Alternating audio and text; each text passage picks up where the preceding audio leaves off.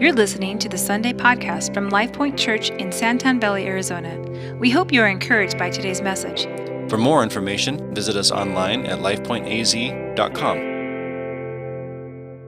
Good morning. Good morning, good morning. Hey, it is a wonderful day. It's the beginning of February, and we are starting a new series here called Culture Wars, Battle for Your Mind. And so typically on any given year, I read somewhere between 15 to 20 books. I'm given another 15 to 20 that I don't make it to. And then what will most typically happen is 1 to 2 of those will make it into sermon series. And this year, it happened early on. The book is called Live No Lies by John Mark Comer, Live No Lies. And it was given to me by another pastor friend at the end of December. And during my season of fasting that we just finished last Sunday, I read it. And as you know, I took the 3 weeks off from preaching so the other pastors could speak what was on their heart. And during that time, God made it very clear the message that is presented in here is so well done, so good.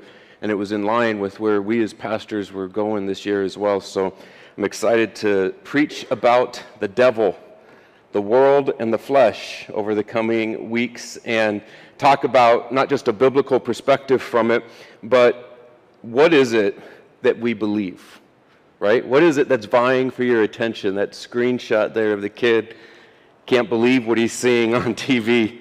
I feel that way now as a dad. I can't believe what is said and what is shown and what channels are safe, you know? There's not really many safe channels anymore that you don't have to worry about your kids hearing something that you'd rather them not hear yet, right? You'd rather them wait until they hear about a concept and you have to explain it to them. But then what about us? Do you think we're ready for all the concepts that came our way in the last 2 years? Do you think we handle them well, like adults, without complaining or whining? 2 words, toilet paper. We did not handle it well. We'll talk more about toilet paper in a little bit. What do we believe? How do we know what truth is? And I know it's the great metaphysical question of our lifetime. What is truth, as Pilate said to Jesus? But maybe more than what is truth, what I want to look at over the course of these weeks is what lies have we bought into and we're believing? Yes, you Christian. Yes, you churchgoer.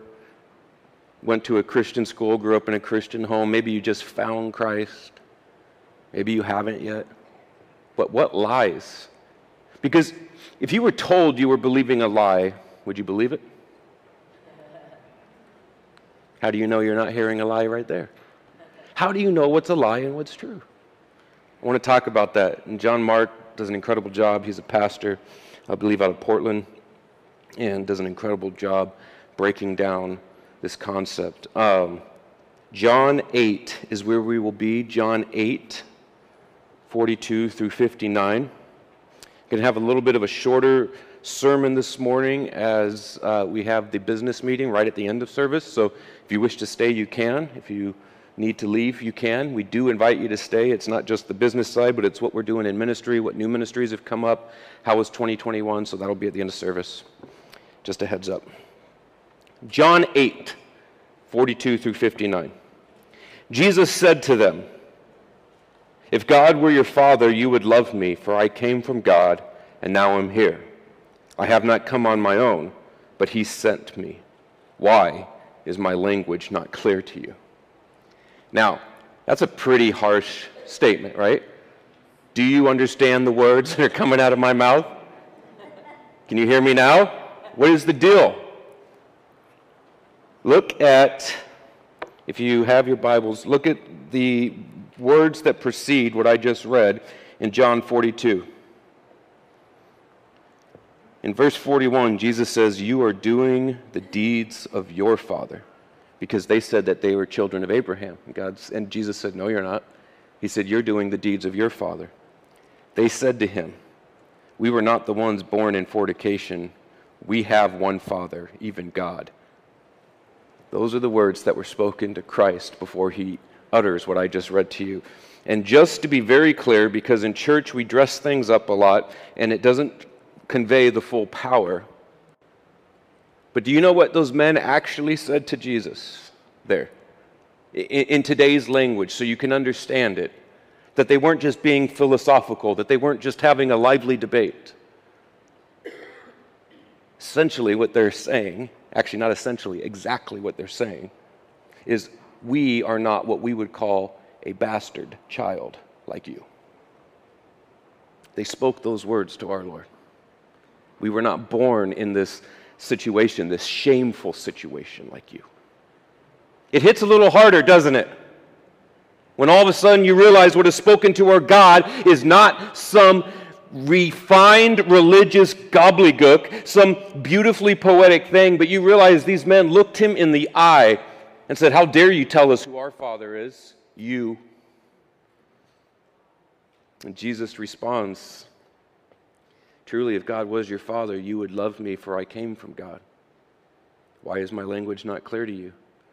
I'll tell you why, because you're unable to hear what I say. You belong to your father, the devil.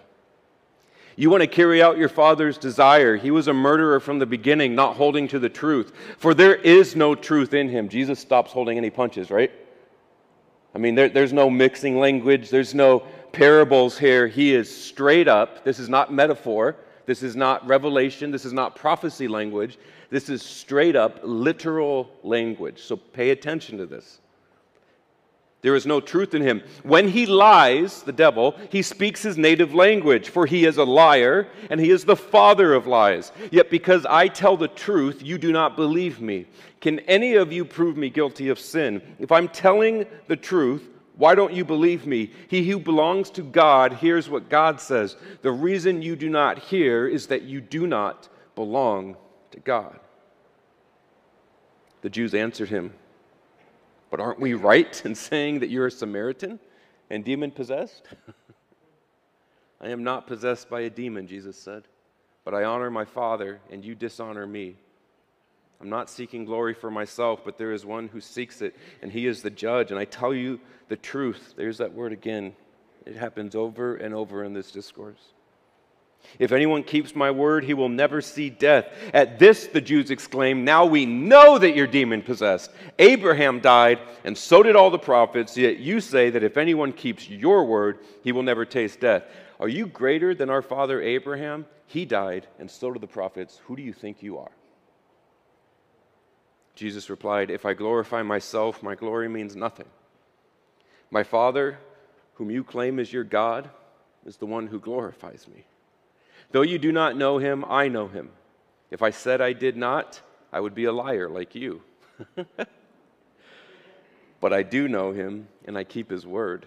Your father Abraham rejoiced at the thought of seeing my day. He saw it and was glad." You're not yet 50 years old," the Jews said to him, "and you tell me you've seen Abraham? I tell you the truth." There it is again. Jesus answered, "Before Abraham was born, what? I am. I am the I am." At this, they picked up stones to stone him, but Jesus hid himself, slipping away from the temple grounds. Would you bow your heads as we pray? Father, Lord, what must that conversation been like?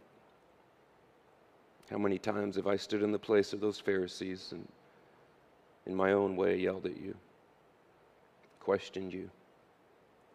Help us, God. Where we do not have eyes to see or ears to hear, would you open them? Would your Holy Spirit move and do mighty things in here this morning? In Jesus' name, amen. So last week I told you about the Jordan Peterson, Joe Rogan interview. Did anybody get a chance to watch it? Good. Got a few? I'm telling you, this thing is fire. I'm going to be showing you more of it over the course of this series because I actually want to bring it in. Here's a man who moved from an atheist to an agnostic because he is seeking. He is seeking as a world-renowned philosopher now. He's out of Canada. This is Jordan Peterson, by the way.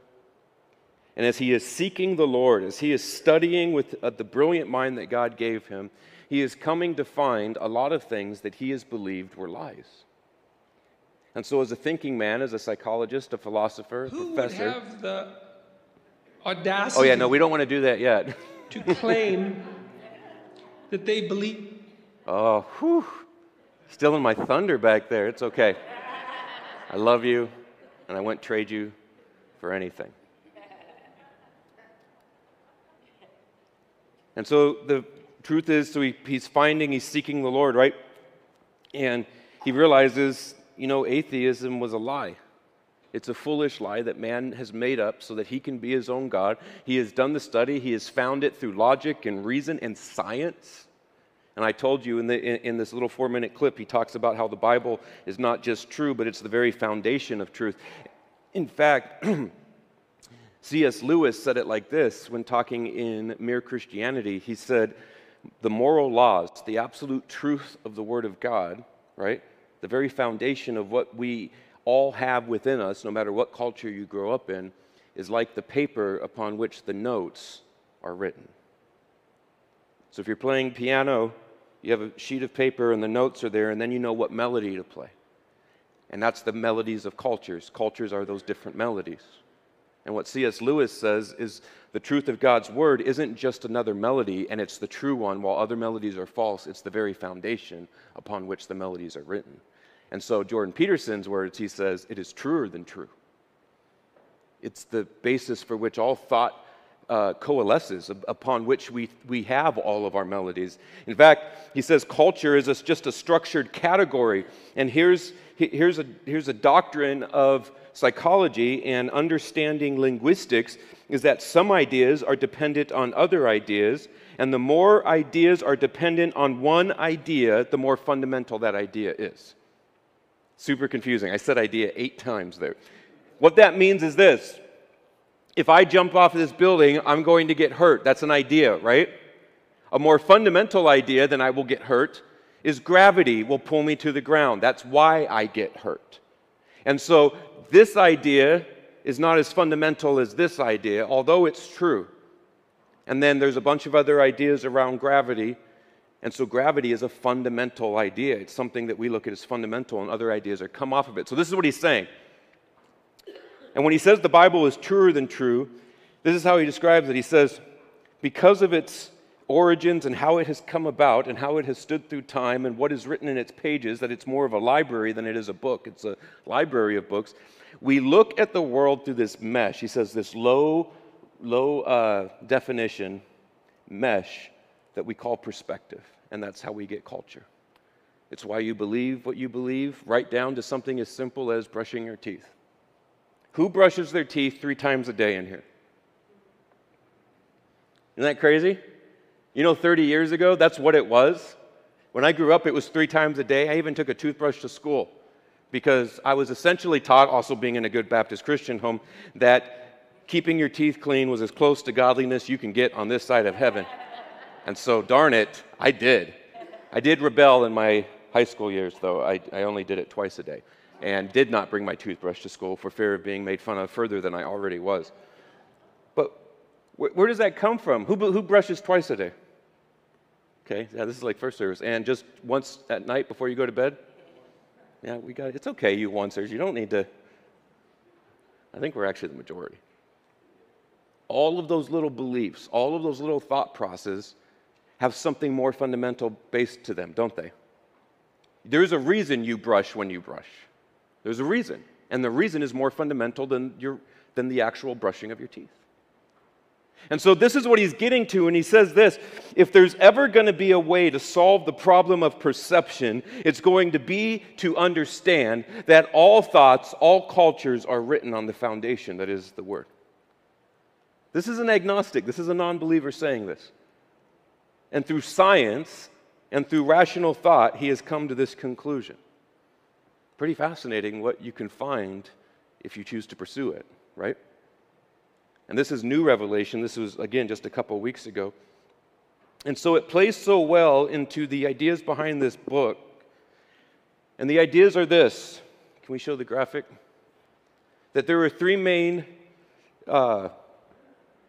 involvements, 3 main primary roles that cause us to believe lies or truth. The first is the devil. Yes, I know, the devil. Does he exist? Isn't he like Santa Claus or Captain America? He's a story made up to keep kids from doing bad things and then adults from doing bad things.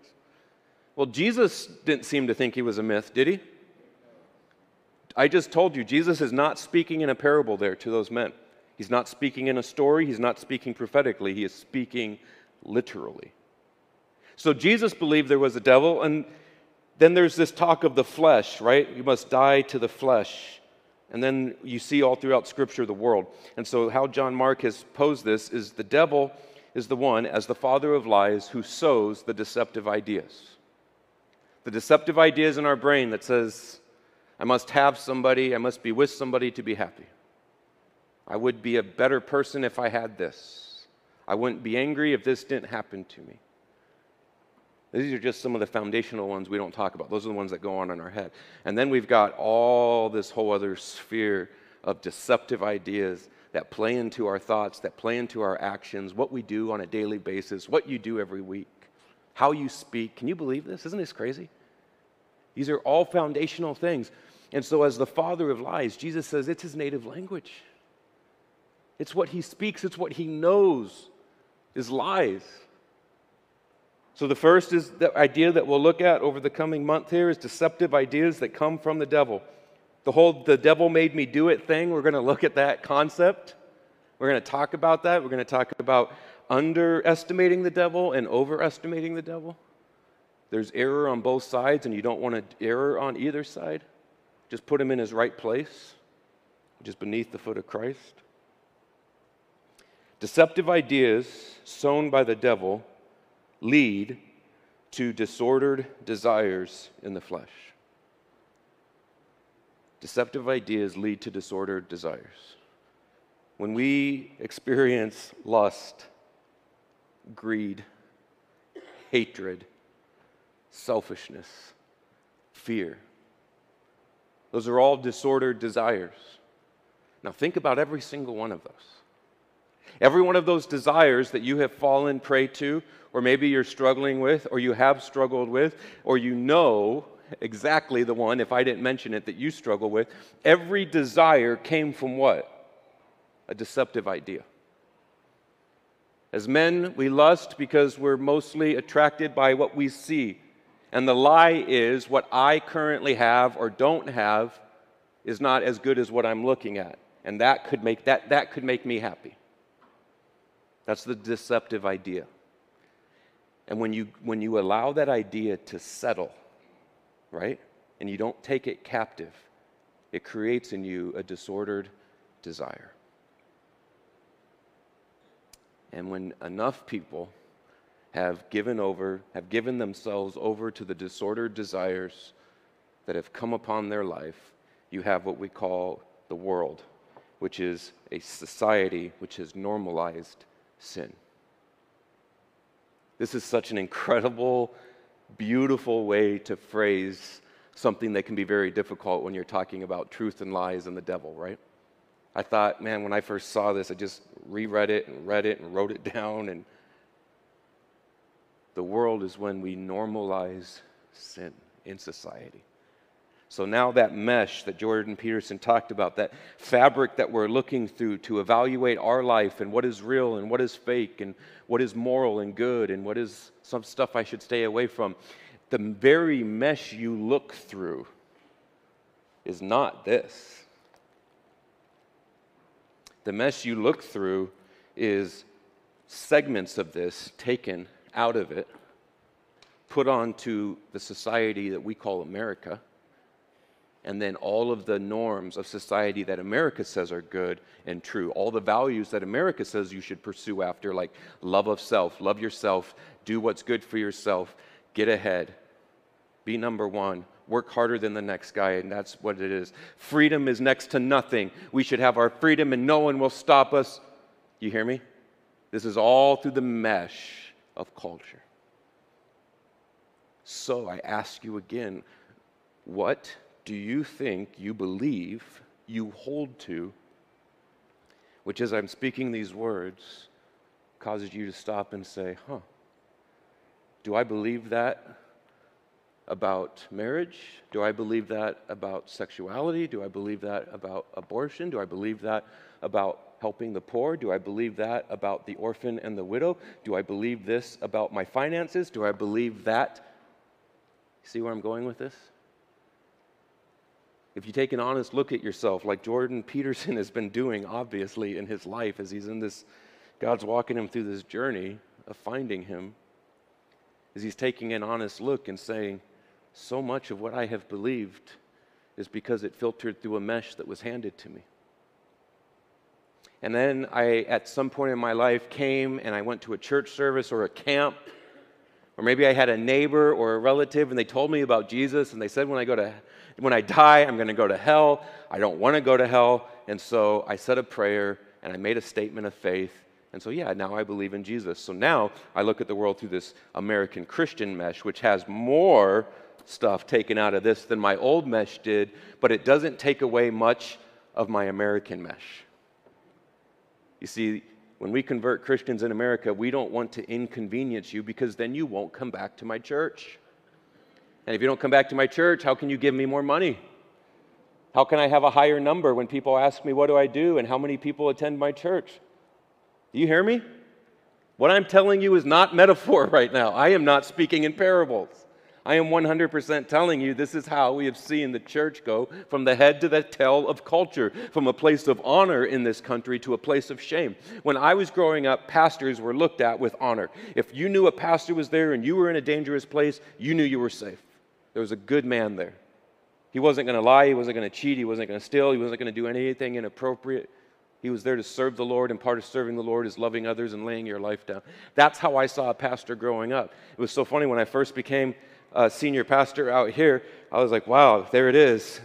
When I walk around, there is this place of honor. Let me tell you, that is gone. There is not a place of honor on a pastor anymore. In fact, it's the opposite. Because so many pastors did not take thoughts captive, they allowed the deceptive ideas to take root and to create disordered desires in their heart, all while preaching the word from the stage, all while maintaining an excellent outside appearance. And once those disordered desires took hold, they became a part of normalized society. And the world said, you Christians aren't any different than the rest of us. You don't have anything we don't have. And the idea of a pastor became someone who's just looking to make a buck, who's just looking to get ahead. It's someone who needs to fulfill some sort of archetype, messianic, complex desire that he has. And we went from being the head to the tail, and from being a place of home to exiles. If you're a Christian in America, you are actually part of the minority. You're a minority. In fact, you're not just a minority. What we believe, what we talk about, the righteousness that God calls us to live in this life that he says will bring about a better life for you is not just a minority, but it's actually being deemed hate speech. It's actually dangerous. Christian churches were put on the domestic terrorist list last November. Hear me. I just heard after first service, someone said Trudeau is passing a bill that if you speak against the LGBTQ in a church setting, it is breaking the law, and there is jail time associated with it. John MacArthur right now is rallying a whole troop of people and trying to get pastors to band together. But that's always been in places, right? Like in the Middle East and in communist places. That's in our backyard. And if you don't think it's coming here, then we got to open our eyes. That's another lie you're believing. Why do I say that? Because we don't often view ourselves as a minority. We don't want to be a minority. Being a minority is tough. You're not part of the culture. You're an alien in the land. You're like the Israelites were. You're in exile. You don't fit in. You think differently.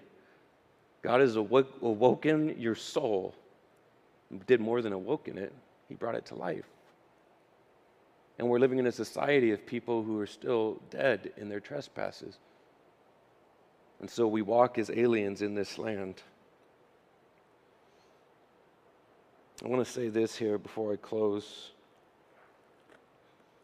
Have you ever heard about the time that Martians invaded the world from Mars in 1938? Orson Welles' famous radio broadcast. So back in 1938, in a very tumultuous time in America, Orson Welles has this radio broadcast and this radio hour. By the way, radio was all you had, no TV, so families would gather around the radio. Does anybody here remember that? Yep, there we go. I'm looking at you, Jerry. Yep. You gather around the radio, and they'd have programs, and the whole family would sit down and listen. Well, during this time in 1938, there was a really popular program that just about every single radio in the country would have been tuned to, but not Orson Welles yet. But that show ended 15 minutes into Orson Welles' show. So what happened is people turned over to that station, missing the whole beginning, that this was theater, that this was fake. And they hear a reporter from CBS News say, "Ladies and gentlemen, the most terrifying thing I've ever witnessed.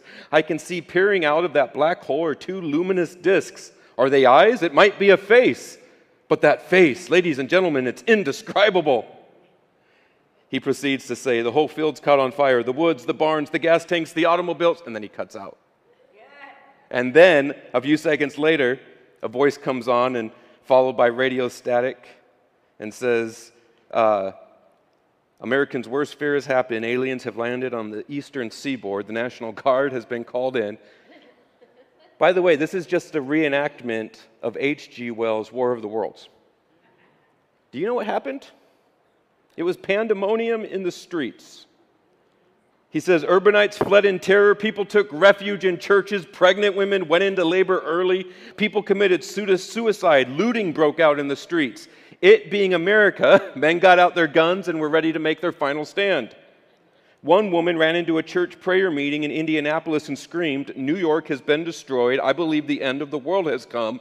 You might as well go home and die.' Life as we knew it was over." Very smart, very educated, very rational people, for a brief moment in time, across this whole country, believed the world was coming to an end and acted accordingly. And so it begs this question of us: how easy is it for us to slip into a lie? So often we look at the older generation, and there's a term for this that I'll bring up when I speak next week, the Flynn effect, where we look at the older generation as not being as savvy as us. The Flynn effect essentially said that each new generation has a higher SAT score than the previous. And the reason that's been debunked, because if that's true, then where our kids should be now is like Einstein-level genius, and they ain't that. I don't know if you've noticed. In fact, we may be reversing from where we once were. I love this generation. Right? And so there's this thought that says, okay, so what could I possibly be believing that isn't true? I mean, I don't know if there's anything I'd give up. I might do the toothbrush thing, but is there anything about God? Is there anything about church? Is there anything about how I live my daily life, how I interact with people that might not be true? Because if there is, God help me. Jordan Peterson, once again, within the last week, he's doing this whole tour and explaining a lot of what he is finding and seeing. And there's the one on the cross I told you about. And then I want to show you a clip here that one of our pastors shared with us this weekend. It's about 90 seconds, and it's a very deep, profound thought. And then I'm going to close with the one thing that Jordan Peterson's still missing. But go ahead. Let's see if we can roll that clip. Yep. Who would have the audacity to claim that they believed in God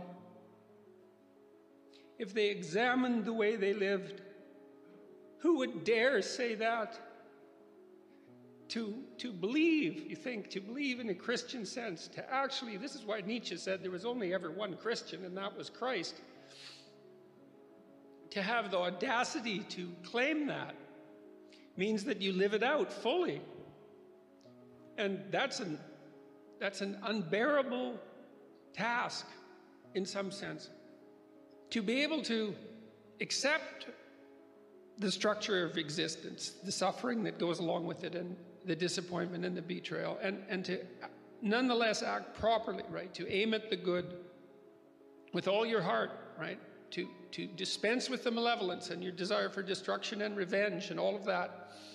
and to face things courageously and to tell the truth, to speak the truth and to act it out. That's what it means to believe. That's what it means. It doesn't mean to state it. It means to act it out. And unless you act it out, you should be very careful about claiming it. And that guy's not a believer. In fact, he goes on to say, the reason I haven't made the jump to be a believer is because I won't be able to act it out. I won't be able to measure up. And you see, he's so close. Do you see it? He's so close. He's right on the doorstep of seeing Jesus Christ. But he's still seeing Jesus Christ as a transactional system where I give him good life and obedience and truth and follow everything he told me, and he gives me the title of Christian, the title of son. He's still not understanding the relationship that Jesus came and died for. I'm sure he's married, and at one point he had to say to this person, I will be with you forever, till death do us part. He had no idea what marriage would ensue, but inside of that covenant relationship, two people have to give and take, they have to forgive, they have to mess up, they have to continue on, they have to push through, they have to grow from their differences. This was the purpose of marriage. Paul tells us about that in Ephesians. And I'm telling you here today that with as much truth as this man knows and with the amazing work God's doing in his heart, that science and logic will only get you so far. At some point, you have to see that God, the God of the universe, wants a relationship with you. He wants to enter into a covenant with you. And that covenant is based on the foundation of Jesus Christ's blood. You won't be perfect. You will mess up. But those words are still haunting. That just because I made some statement years ago, or just because I go to church and I make the statement weekly on my Facebook or Instagram posts, if I'm not acting it out, his warning is very real. Be careful, because you're claiming to be something you're not. And for me, that's a big one as we enter into talking about the devil next week, is God, what deceptive ideas have taken root in my life? Can you ask yourself that this week? Would you do that? With your spouse, in a journal, whatever you're writing down, what deceptive ideas? And then ask God. He'll reveal them to you. And then bring them next week as we talk about how you defeat them and what causes them, where they come from. Let's bow our heads. Father, I thank you, Lord, that it isn't transactional. I would have failed a long, long time ago. I am only worthy to be called your son because of what Jesus has done on the cross and how he rose from that grave and sits at a place of power now. I receive that. I receive that, Lord. Lord, I pray over this week you would reveal to those who are here, to those who are willing to ask and to seek, places that they have bought into lies and that they've allowed those lies to create disordered desires. Lead us this week as we go. In Jesus' name, amen. If you have the bread and the cup, we're going to come to the table of the Lord here and we're going to take communion. As Jesus sat with his disciples, he explained to them, after breaking bread, he said, "This is my body. This is my body given to you. Let's taste and see that the Lord is good."